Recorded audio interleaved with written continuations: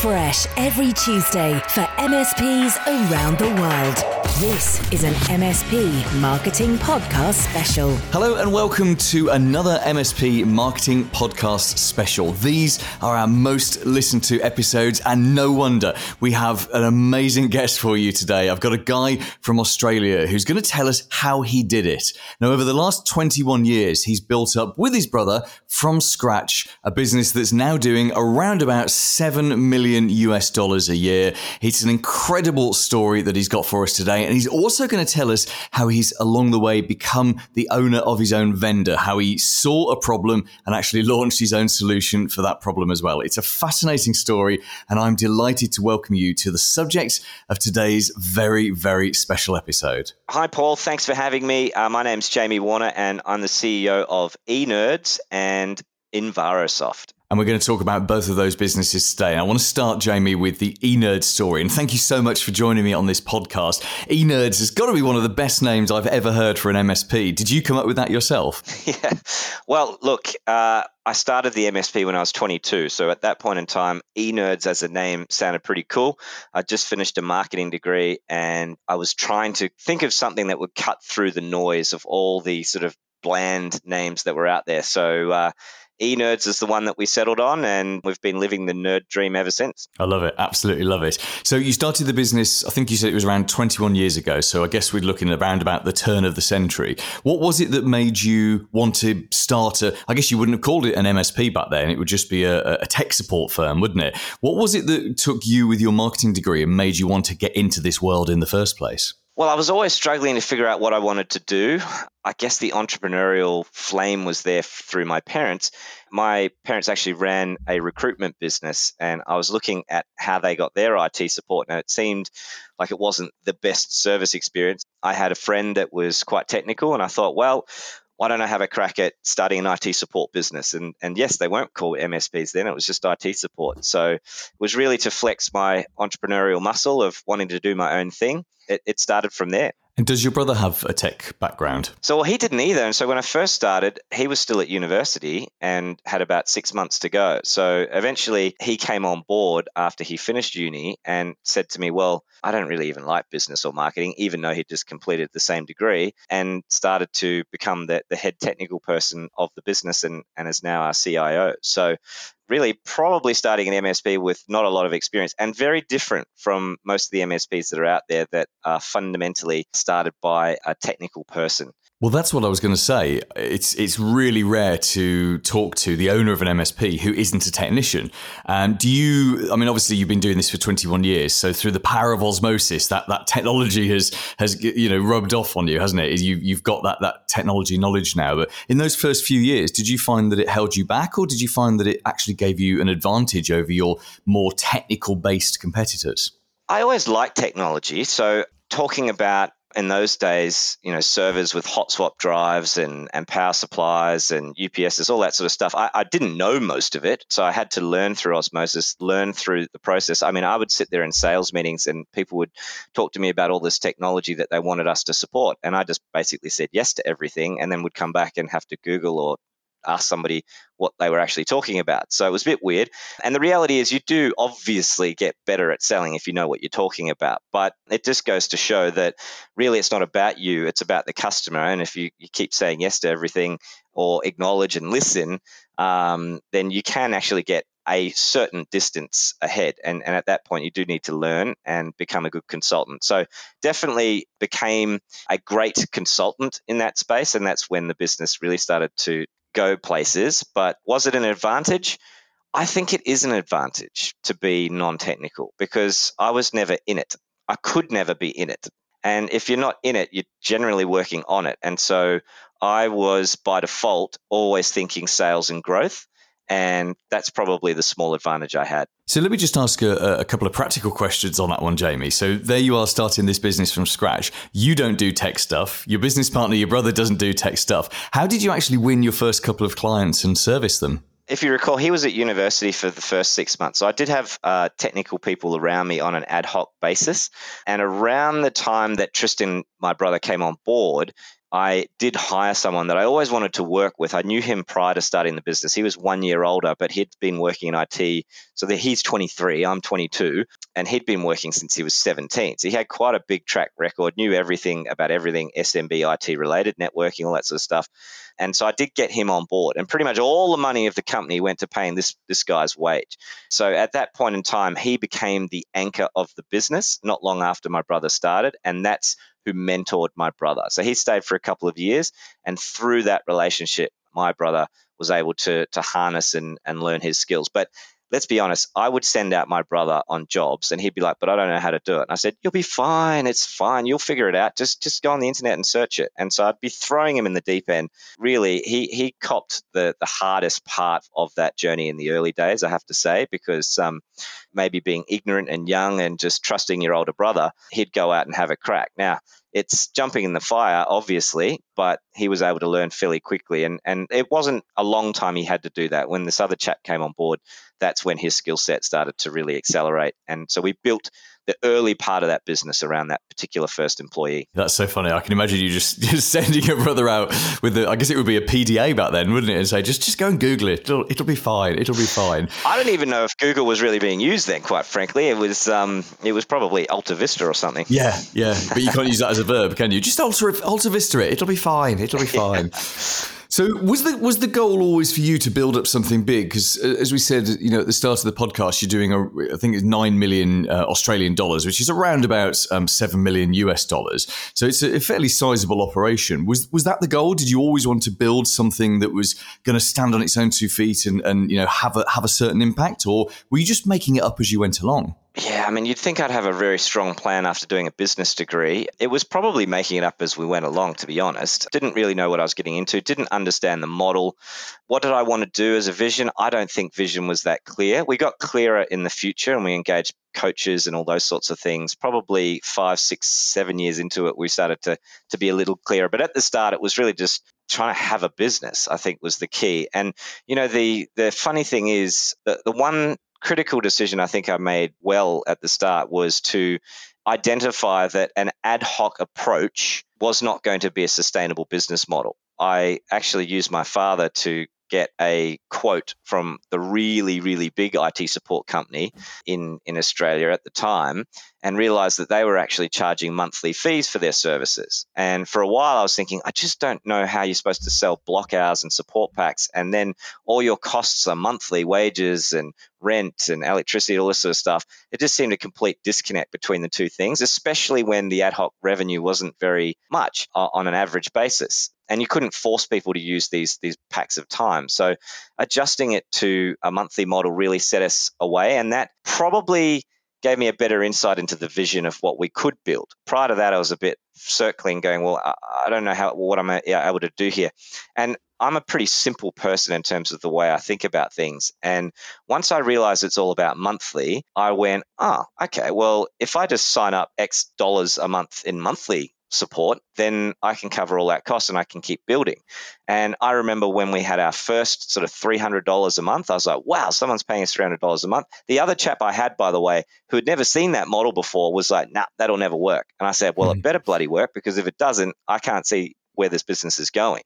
So it worked, and I got $1,000 a month. Then I went, wow, if we can get $1,000 a month, maybe I can get to $10,000 a month. Then we eventually hit 10. And now, all these years later, we're actually at about $250,000 a month in that monthly support. So that's the metric that I've always been focused on, and it enables you to have a better vision about what you want to build. And interestingly, if you fast forwarded 10 years, we were very much in it. Like most of the MSPs you see today, we were absolutely getting flogged around 2008, 2009. And I remember sitting there with my brother saying, look, I don't know if we're ever going to make squillions out of this thing, because it's clearly taking a while to grow. And we were starting to scale. We went from 900K to 1.6 to sort of 2.1 to 3 million, all in a space of 3 years, which, it's not rocket ship compared to other businesses. But as an MSP, it wasn't too bad, especially organically.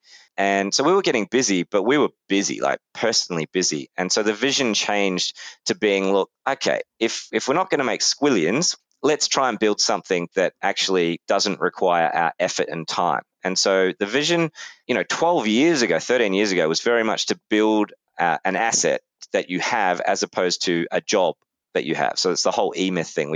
I started to break out of that concept of seeing the business as my job and seeing the business as an asset that I just want to run. And so because I had that mindset, it started to happen. It's like the law of attraction. You tend to just start to do the things to get there. And that's obviously where we've got now. So it's evolved. And interestingly, a lot of MSPs are, I don't want to get bigger. Or I don't want to do that. There's more money and it is easier. So don't let anyone tell you otherwise. It actually gets easier as you get bigger. Oh, I completely agree with you. Having done it a couple of times, not quite to the scale at which you've done it, Jamie, but having done it with a couple of businesses, it's so much easier when you don't have to be involved with something yourself. I think the thing that many MSP owners struggle with is how to get started on that. So you obviously had made that big mental decision, right? This is what we're going to do. This is, we want the business that's going to thrive without us having to be here. So we've got the choice of whether to be here or not. But from a practical point of view, how did you actually get started on that? If I was to give one piece of advice, it is to have a sales growth mindset first and foremost, which I can completely appreciate is difficult if you're technical, because virtually everything you do can suck you back into the business. So, a customer has a technical, something's burning, an S1, a severity 1 issue, or it could be need to get back to them with an advisory quote or whatever it happens to be. It's so easy to just get sucked in because we're basically professional services businesses just in technology. And therefore, mindset-wise, I would put it to the market that 95% of them just sit there thinking about servicing client rather than growing their business. They're thinking job, not asset. And so trying to get that through your head is probably the first thing. And if you're going to be sales and growth focused, you still need to be focused on operations and all that sort of stuff. But maybe if I could metaphorically explain it, that growth and sales mindset-wise should be the platform by which everything's based on, not technically servicing your clients. Because if you have the basis of that, and that's your underlying primary goal, then you will grow. If your underlying primary goal is to do technical stuff and keep changing your stack and worrying about vendors, then that's what you'll be good at, and you won't be good at growth.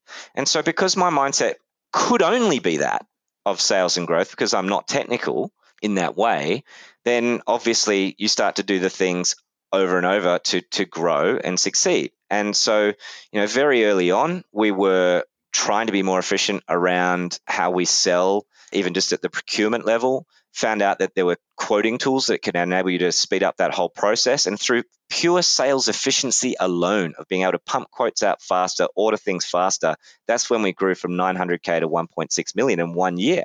Didn't sign up any more clients ordinarily. We just were faster at getting through those quotes. And I made a particular effort personally to do that. Now at our size, I have all these people that do the roles that I used to do. And so on the procurement side, that's where the efficiency comes. But in terms of the growth side, it was always a focus of working on my support proposal, on how I present myself, on how I can sign up new business. That's all I cared about. And once I realized, as I said earlier, the whole monthly model of signing up support deals, if it's not already abundantly clear to those that are listening, your support deals are the most profitable line item in your business. It is literally the concrete slab you build your business on. Without it, you don't grow. You just don't grow and you're not profitable. So the only metric you should be caring about is signing up more support deals than you lose every year and actually having a sales target taking into consideration your churn. I keep banging on about this, and it is abundantly clear to me that there seems to be a lack of understanding of that core metric. There is no central spreadsheet that most MSPs use to track it. Not that we did in the early days. I didn't have a spreadsheet, but I was definitely trying to hit a target of new business every year. And that is all that building an MSP is. Signing up more support deals than you lose. It's not about selling more internet and selling more phone and selling more Office 365. All of that stuff is low margin. To me, in my simple brain, that's your with fries with that. You just want to sell the hamburger, which is your support deals. If you sign more support deals than you lose every year and you have a pretty good gap between them, dollar-wise, not badge-wise, you will grow your MSP. If you don't focus on it, you won't do it and you won't grow. And so when I go to bed at night and I drive home in my car, the only thing that relates to eNerds that I really care about at the top level I care about all the other stuff, don't get me wrong. But as I said before, the platform by which all my decisions are made on is to sign up more deals. If you do that, you will always have a thriving and growing business. It may not be a rocket ship business, but if you bludgeon your way there like we've done over 21 years, it's always an upward curve going to the right. And that is probably the biggest thing you need to get in your mind is signing up more support deals than you lose and having a growth and sales mindset. I love this. However, let me throw you the most common objection I hear when I talk about stuff like that. And it is that, hey, it's all very well being focused just on sales and adding new clients, but if I don't look after the existing clients, they're not going to stay very long. So I can't do both things. I can't look after the existing clients and go looking for new clients. Now, obviously, you said today, Jamie, you've got lots of people to go and get new clients for you and look after your existing clients. But back when you were a lot smaller, how did you manage that? Because those are conflicting demands, aren't they? To try, retention is as much an important part of that as is signing new clients. Think about it this way. A great business coach explained the time that you spend in a business in colors. And they talk about sales activity and that type of thing as blue time. And they talk about operational stuff and infrastructure stuff as red time. And then they talk about the strategic thinking and strategic stuff you might be doing as black.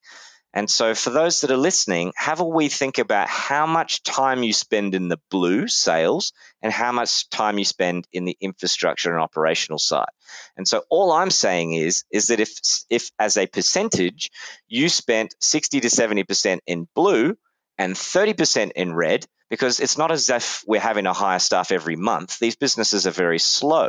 Worrying about stack and worrying about org structure is something that you can just deal with in the 30% time because that's all you really need to spend on it. But you do need to spend the time on it. You do, and I love it. I love org structure, and we're constantly changing our org structure to cope with demands. The problem with an MSP is it's a very complicated business to run, and as you scale, it's got to keep changing. I mean, we went from an engineer artisan style where every engineer had an allocation of clients. That started to fail. Then we centralized to a service desk and had that as the primary focus, and we've had to adjust and improve that whole process. Like, it's just endless what you have to keep doing to iterate and change as you grow and get bigger.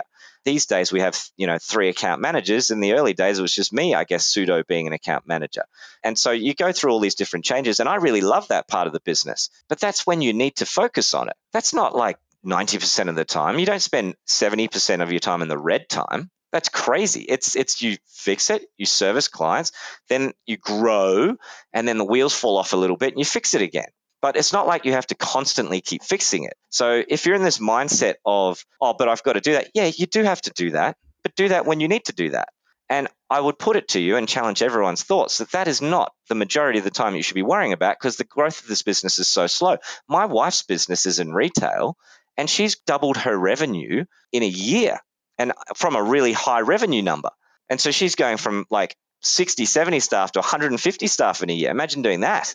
Obviously, you're going to probably spend a bit more time in red when that's happening. But in our type of world, let's be honest, half these MSPs will be going from 500 grand to then maybe 700 grand, maybe then to 900, maybe to 1.2. That's not rocket ship growth. You might have to hire 1 or 2 people. Like, come on. So if that's the challenge you're thinking, think about it in color. Think about it in that if you really want to grow, if that's what you want independence and all that sort of stuff, start to move the blue time, your sales and marketing time and that sort of thing. And it's not just new business, it's your procurement side as well. That's a big part of growing an MSP. Have that as being more like at least 50%, 50, 60, 70% of the time. Just think of that and you will grow. It's amazing. And I know it's hard. I know it's hard if you're technical because you cannot help yourself. You want to get stuck in. That is the way your brain works. I get it. But if you want change, you got to start thinking a different way. Otherwise, it's the definition of insanity, trying to, or a golf swing. I mean, I've tried to do it with a golf swing where you keep changing the bloody swing. You think you're changing the swing. You're like, no, I'm changing it. And when you look at yourself in a video going, no, that looks kind of similar, and no wonder the result's the same. So you really have to make a concerted effort to change the mindset, and boom. And there's no surprise that when you speak to MSPs that are doing really well, they've got a fairly strong sales mindset. But I like to keep things simple because it's too complicated. Just think of signing up more support deals than you lose every year and try and sell as much stuff to the existing clients you have. Simple. Okay, let's look at new client acquisition. So what are you doing now and what have you done over the years that absolutely works the best for you? There's two parts to that. And the second part I don't think gets spoken about enough. The first part, of course, is to generate leads. And the second part is conversion. So let's talk about generating leads. There's lots of ways of generating leads. And there's a guy called Paul Green that's really great at helping you generate leads. So I advise you have a think about that. But aside from that, you've got to have the concept and of your oil wells or the ways in which you can generate leads. And you've got to find what works for you. What's worked for us has obviously been referrals. Everybody has referrals. If you provide an outstanding service and customer experience, which is the whole Envirosoft platform that also doesn't get talked about enough, if you have a great customer experience, then you will get more referrals. And the funny thing is, as you grow, you've got more clients, you've got more end users, and end users are the ones, by the way, that actually give you a lot of referrals, because if you're delivering great customer experience with great tech, client portals and apps and those sorts of things, they go to the next client and then they go, what? I'm an email again and I have to go off a sticker and a mouse pad. That is a black and white experience difference. And those are the times that you get referrals. But it is a multiplier. The bigger you get, the more referrals you get. You've just got more relationships out there with vendors and all these sorts of things. So referrals is always going to be, in a professional services relationship type business, your biggest, easiest oil well to nurture. The next one for us has been AdWords. I'm a massive fan of it, and I'll explain to you why it works. The reason is because when a customer is looking for a new partner, they've probably given their existing partner a few goes before they finally get the shits and go, right, I want to change. And they look around to each other and they say, John, do you know anyone? I may know one person. Great, there's one. All right, we need to see 3. So can you go on Google and find the other? So then they Google it, IT support London or New York or LA or whatever, and they bring up a list. That is the point, is that Google, and the reason why they have billions upon billions of cash in the bank is because they worked out that the best advertising ever is when someone searches for something, they find that something instantaneously. And so if you're not in AdWords, you're not in the game, because it is the new Yellow Pages and it is where customers go to search for things. And so you want to obviously have your ads there, and that's how you'll get those leads. And so that's worked really well for us. It's not a rocket ship thing, but you've got to think more over a whole year. So if you were spending $1,000 a month on AdWords, and by the end of the year you signed up 3 deals worth $5,000 a month, you're now $4,000 a month ahead. And then the next year your spend is still 1. You sign up maybe 10 grand that year. So now you're at 15 grand and you're 14 grand ahead. And that's pretty much how it works. And so it's one of those set and forget things that you can just keep cranking. You have your remarketing going. So when people kind of are traversing around the internet, they start seeing your ad saying, oh, you're still looking for an IT partner. It's just an absolute gimme in this day and age.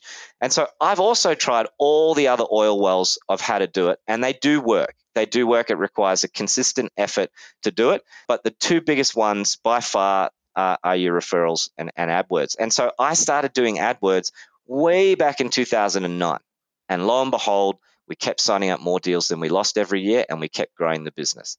So yeah, I think it's about finding an oil well that suits you, and something that's repeatable, and something that you're willing to give it a long period of time to do. And so for me, those are probably my big tips around growth. I completely agree with you with AdWords. In theory, the theory being that, and it's what AdWords was 10 years ago, isn't it? Probably when you first got started. Someone searched for something, you could pay to put your message above other people's messages. And as its basis, that's what makes AdWords beautiful. I think some of the issues that some MSPs run into these days when they try AdWords is because there's now a restricted number of messages. There's three adverts up. And I'm not a technical expert at AdWords. I've never claimed to be and never will do, because I think you need to get your hands dirty with something like this. But you've got a limited number of messages, and in big markets like you mentioned, IT support, LA, Los Angeles, where there are probably 500 to 1,000 MSPs, and I'm not exaggerating. Los Angeles is just an insanely large area with an insanely large number of MSPs there. So in situations like that, is it still possible to win at AdWords, or is it simply a case of you just have to spend more than your competitors? Firstly, I would say 5% of MSPs are doing this. You can chop out most of those competitors you're talking about. Secondly, the best scenario to be in is in a city like LA, which Sydney is in Australia is the same land mass area as in LA, if not bigger. It's a massive city, Sydney, but it's only got about 5 million people, but it's still a big number. I would be licking my lips if I lived there because there's just more people searching. The problem actually happens when, and most MSPs are in smaller townships and towns and counties and and that type of thing. And so therefore they have to kind of cast a wider net around the townships around them to try and get the search volume. Because this is the problem with B2B. And this is a double-edged sword of people searching. The reason why most MSPs are the size they are is because we are relationship businesses. And relationship businesses don't scale very well. The reason they don't scale very well is because people are quite loyal at their relationships and they will give people a go. It's why we have amazing retention. It's why the MSP model is just pretty much didn't thrive, but it survived very well for the most part, most people, through COVID. Some struggled, I know that, but generally speaking, an annuity model like this is pretty stable because they don't churn. But if they're not churning, it means it's hard to sign them up. And if they're not constantly changing their IT partners all the time, that means the search volume on AdWords isn't actually that high, right? So even now, in a city of 5 million people, I only get between 0 and 3 leads a month. It's never been more than that because there just isn't that many people searching. But the fact still remains that when they are searching, you need to be there. And if you understand the concept, like there's a concept in SaaS metrics called unit economics, which I wish they'd spoken about early on. But when I learned about unit economics, which talks about your ARR, your MRR, so monthly recurring revenue, your annual recurring revenue, your lifetime value, your churn, these are all metrics of a SaaS business because it's all about monthly subscriptions fundamentally, or billing annually, whatever. What is the difference between that and an MSP? Absolutely none. And so if you understand lifetime value, you understand that, and I bet you $1 million that most people listening to this will have a lifetime value of maybe 5 years or 60 months for a deal. So even if the rates to get in that top 3 of the ranking gets higher and higher and higher, and mine's close to $30, who cares? You can cap your monthly anyway on AdWords. So if you want to spend $500 or $1,000 or $2,000, whatever. But the reality is I've got mine set at like $8,000 a month, maybe 10. It's been like that for a decade. But I only ever spend 1 or 2 because there's only so many people searching. So therefore, to get at the top of the list should be your main goal. And if you're signing up deals of a lifetime value, let's say your average deal is £1,000 a month or $1,000 a month, then you've made $60,000 when you sign up that deal. So who cares whether you give away or it costs you even $5,000 to get that deal? It doesn't really matter in the context of lifetime value. And so that's a concept I've written about years ago. I know MSPs get it, but I don't know if they really get it and really actually focus on that. AdWords is an absolute gimme. And if you're not doing it, you're not in the game. The only thing that I can see where it doesn't work is if your search volume area, which is a problem, so I'm not sure what the solution is to that, is so low.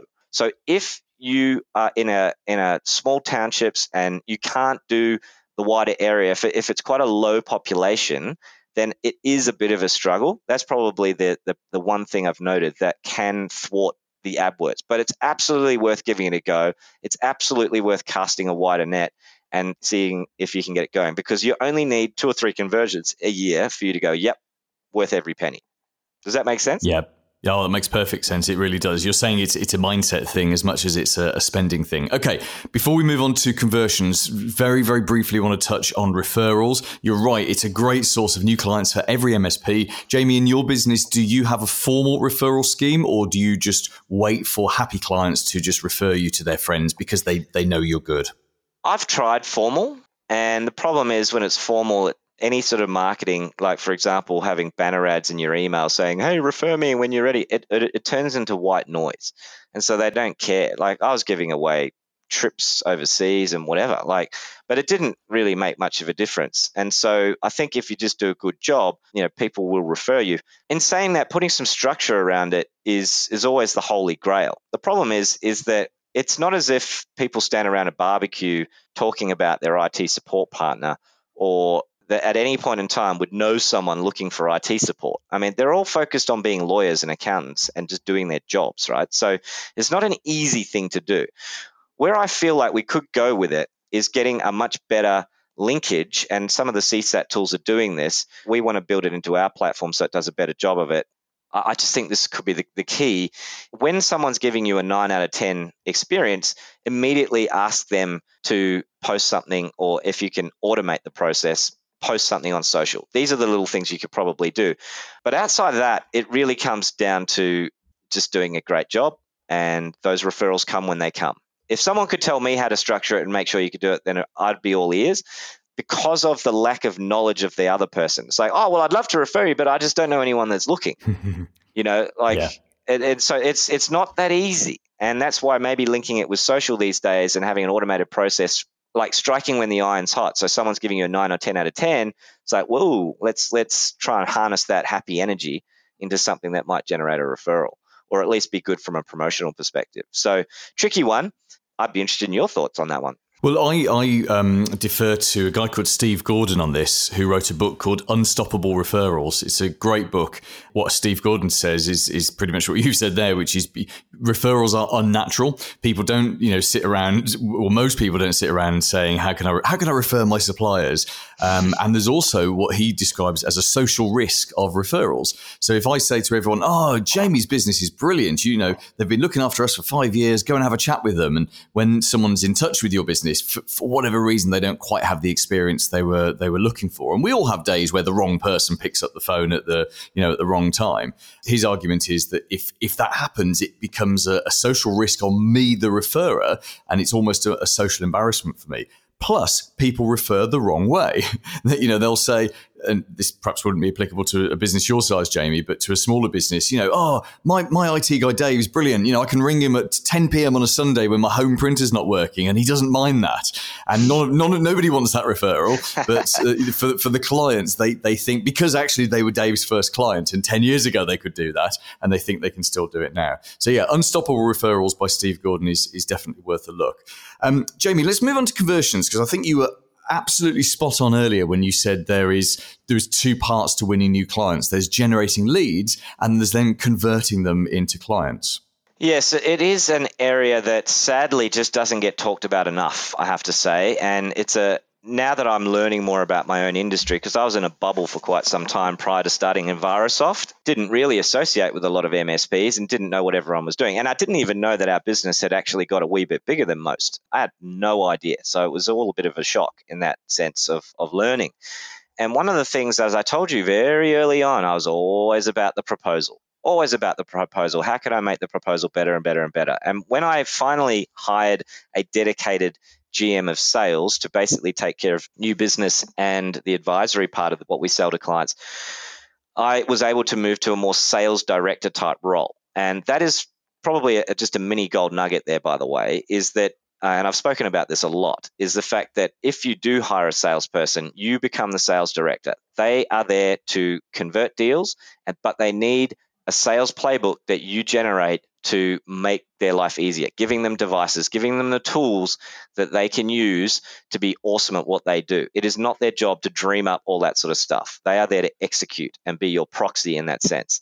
So in that frame of mind, I spent even more time on our support proposal, on the layout of the proposal, on the order by which you say things in the proposal, talking about the why, talking about the how, the whole Simon Sinek thing we put into the proposal. And I believe that the way you present is just the biggest part of conversion. So I have presentations like this. If you're a Tech Tribe person, you can go and have a look at this. The mistakes people make are not spending any time on the proposal, only talking about the what you do. I'm really good at Microsoft, and I'm really good at Azure, and I'm super cool at security. Who cares? Because remember, when the customer was looking for a new partner, did they sit in the room saying, hey guys, I think we need another security solution? No, they're looking for a partner. And because they're looking for a new partner, your proposal must be more around that. Why are you the best partner for them? How you present, how you lay out that proposal, all these sorts of things are important. So you don't want to speak about the what. You want to actually talk about the why first. You want to actually lay out your pricing in a way which is easily to consume. These are all parts of it. You want to bind it, put it in a folder, present well. You want to dress up to mirror the person you're selling to. If you're selling to a lawyer, probably wear a suit. If you're selling to a nonprofit, you can be more casual. You don't just rock up in a polo to every meeting. You've got to dress up and down accordingly. You know, the sales process itself, when you get a lead, do you book it in straight away? Most of the other mistakes people make is they rush out and want to do an audit first. In my view, remember, this is just my view of the world, but I still think it's wrong. They don't want you to do an audit. They want to find out whether you're going to be the right partner. You still may have to do an audit, but do that second and then have another meeting. So now you've got 2 meetings with them. You've got 2 chances to build a relationship with them. The other thing they'll do is they'll put Stack in their good, better, best support plans. If you do that, you are now complicating a relationship discussion with a solution discussion. And that's going to slow down the sales meeting because you're not only talking about partnership, you're talking about widgets and stuff that they would buy. What a waste of time. Plus, it inflates your price. It's the silliest thing I've ever seen. And I didn't realize that they've all been coached to do it. It's the wrong way to do it.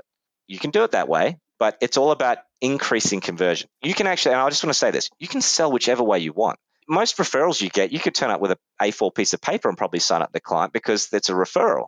But it's all about increasing the number of conversion you get from the deals, right? So you've got to do all the 1%ers to increase conversion. And I believe by putting Stack in your packages, it slows the deal down. Then I've heard this concept that you should only have 1 package, going back to 1. Buying psychology proves that if you have options, people choose to buy. If you give them 1 option, it is a yes or no proposition. When it's a yes or no proposition, that's why they'll go running away and hiding. Talking about how you present your solutions in your proposal, like your support proposal. This is why in Envirosoft, we've built a VCIO platform that enables you to also use good, better, best, because we've been doing that for 11 years in a Word document. And it works a treat because clients go, oh, that's great. You're going to come back with options. I'm going to be able to build my solution. Perfect. They love it. They lap it up. It's why we sell so much. Think about all the little 1%ers. Do you have a page in your proposal that explains like what engagement looks like? Do you get them in the mindset of actually having bought from you? You don't want to just go, here's the stuff I do. Are you interested? No. Hey, this is what it's going to look like. When you come on board, we're going to do this. You just have to sign the paperwork. We're going to go through this 27-step process, and we're going to take care of everything. And hey, look at this cartoon video we've got that we're going to show. We're going to meet your staff, but we're also going to train them. Look at our amazing client portal and IT support apps that your clients get. How amazing is that? You have to be focused on your proposal and on conversion. You have to be a purple cow. Read the book by Seth Godin.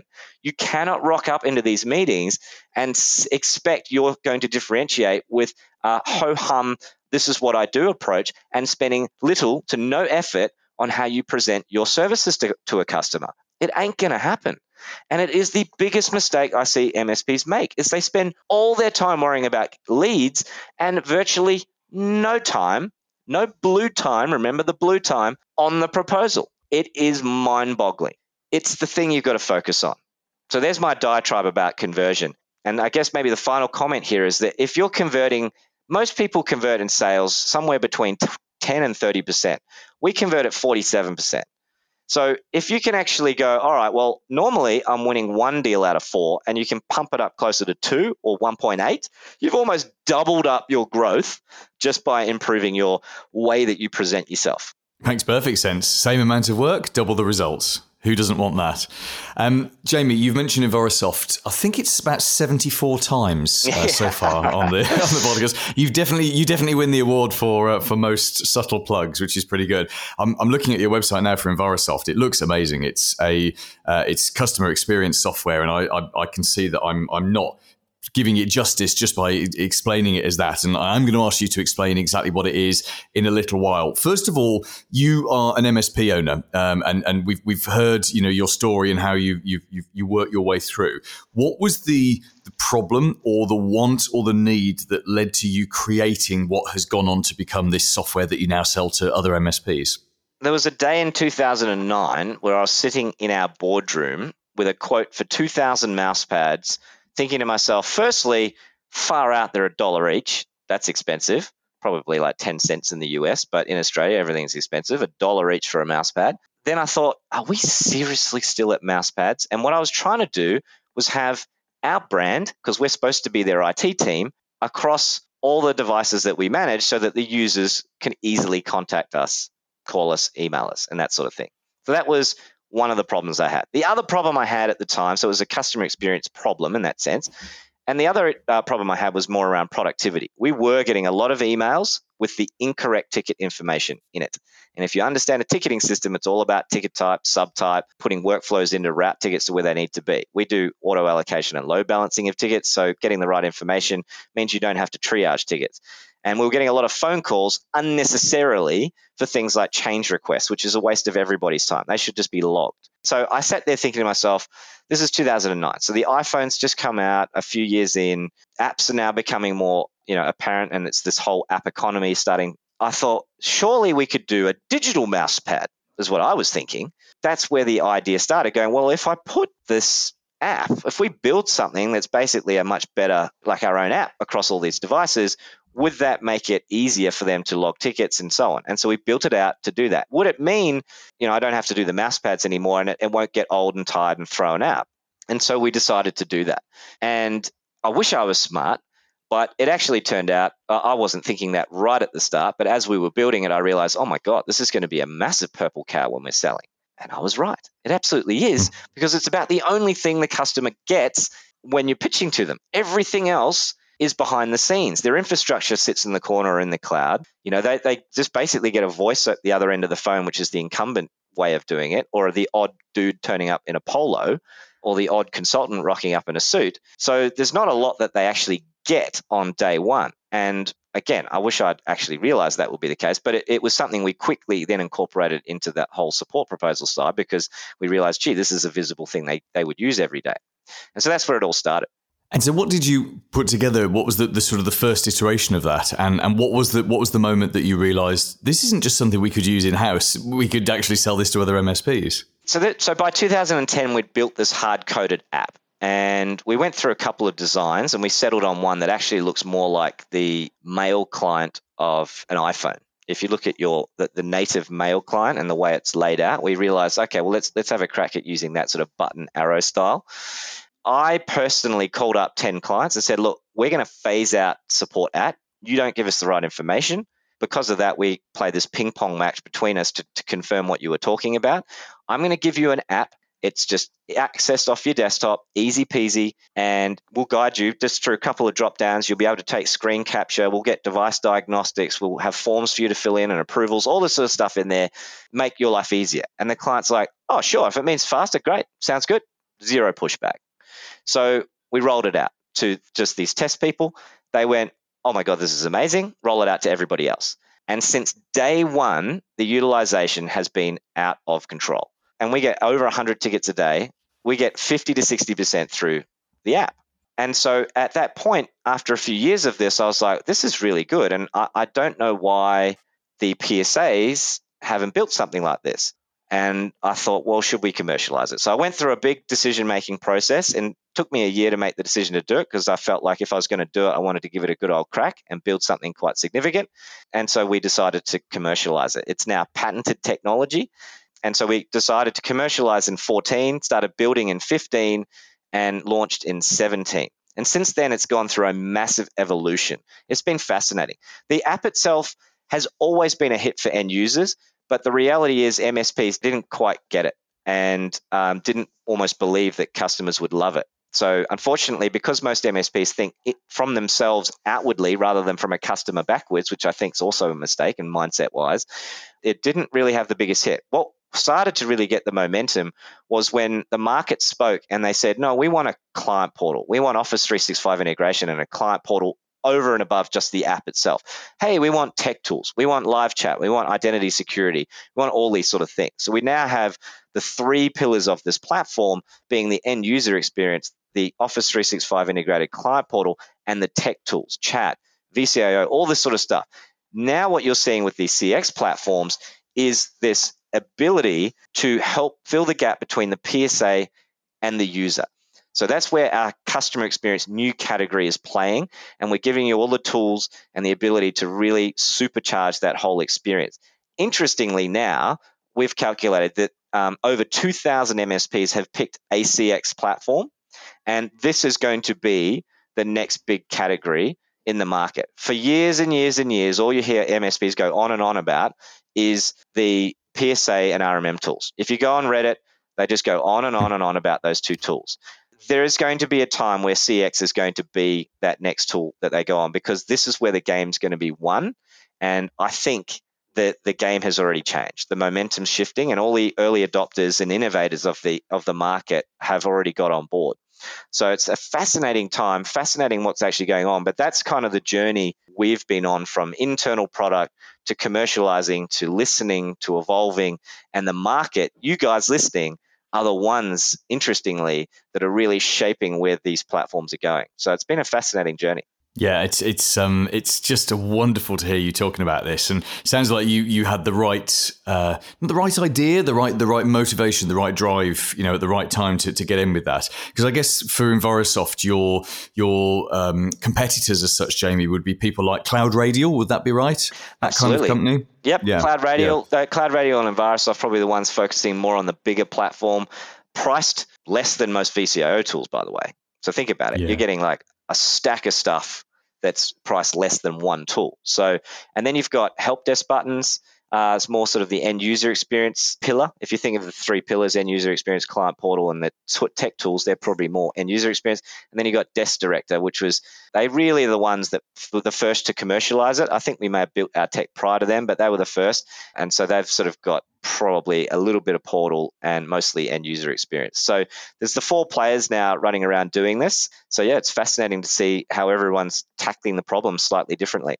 It is. And which of the big vendors do you think is going to acquire someone first? Yeah, who knows? Got to get some scale first, but I think the horse is bolted, quite frankly. And the way we like to say it is the days of being a Nokia MSP, a Nokia analog MSP are gone. You need to be an iPhone digital MSP. This is the transition. You cannot be sitting there with a mousepad or a sticker with your contact details on it and expecting customers to believe that that is the approach that is aligned to a modern consumer digital experience. These customers that of your clients are coming into their office on the bus, walking, listening on their phones to Spotify, checking the weather, checking social media, doing all this sort of stuff. And then when they come into the office, hey, I've got a printer issue. John, how do I get a hold of them? Oh, you got to call or email. Are you kidding? Like, that's not the world that they're living in. We are supposed to be the technologists, yet the technology we use to interact with our customers is bordering facsimiles. Like, it's horrendous. And it does a complete disservice to productivity, communication, all these sort of things. Like with these apps, just so you know, like you can do things like push notifications, and Office 365 is down. You send an alert, beautiful branded alert. The game's changed. It's fascinating, but it'll be interesting to see how quickly, everybody will adopt it. Jamie, you have been so generous with your time. Thank you so much. I could actually talk to you for another 2 or 3 hours, despite the fact that as we're recording this, it's 11 o'clock at night in the UK, and I know it's just 8 in the morning for you in Australia. And I've got to go to bed, sadly, so we're going to have to end things there. No, it's genuinely fascinating. And with your permission, let's get you back on the podcast in 2022, and perhaps we can hone in on some more of those specific areas, and rather than just have a big general chat as we have done today. Just tell us very briefly, give us the 30-second pitch on Envirosoft and tell us where we can get more information. Firstly, go to Envirosoft, Invarosoft.com, and you'll find out all about the platform there. Really, it's about filling in the last mile between the PSA and the user in your stack. So if you want to see what the new client portals look like that are Office 365 integrated, you want to have some tech tools around VCIO, you want to reduce stack bloat, improve productivity, you want to improve communication, these sorts of things, you want to help grow and differentiate your services, then that's why you would be looking at a CX platform. It is fast turning into the must-have tool set for your stack, and the only one that is customer facing. So go to Envirosoft.com You can do a 14-day trial, free trial, get it going, and look out for the new stuff that's coming. We've got a Microsoft Teams app that's launching soon. We've got push ticket updates. So when you do an update in your PSA, it'll pop up a push notification so that the user sees the update and can comment. And then imagine you get your feedback in those push notifications with smiley faces as well. So lots of exciting things coming in this space. Check us all out, all the vendors. And look forward to speaking to you. Coming up next week. Hi, my name's Kevin Coppins, and I will be here on the show next week, and we'll be talking about how you can boil down all of these compliance regulations that are coming your client's way into fundamentals so you can help them make a difference to protect what matters most. We're also going to be talking about the risk of something called scatterwork. Do you know what scatterwork is? It's where you're constantly interrupted by either your staff or your clients, and you never really get to spend huge amounts of quality time focusing on getting proper things done in the business. We'll look at the risk of that next week, and I've got a number of suggestions for you to never be interrupted by scatterwork again. We're also going to be talking about the holy trinity of monthly recurring revenue. There are 3 core things that you've got to have in place. I'll tell you what they are next week. See you on next week's show. Made in the UK for MSPs around the world. Paul Green's MSP Marketing Podcast.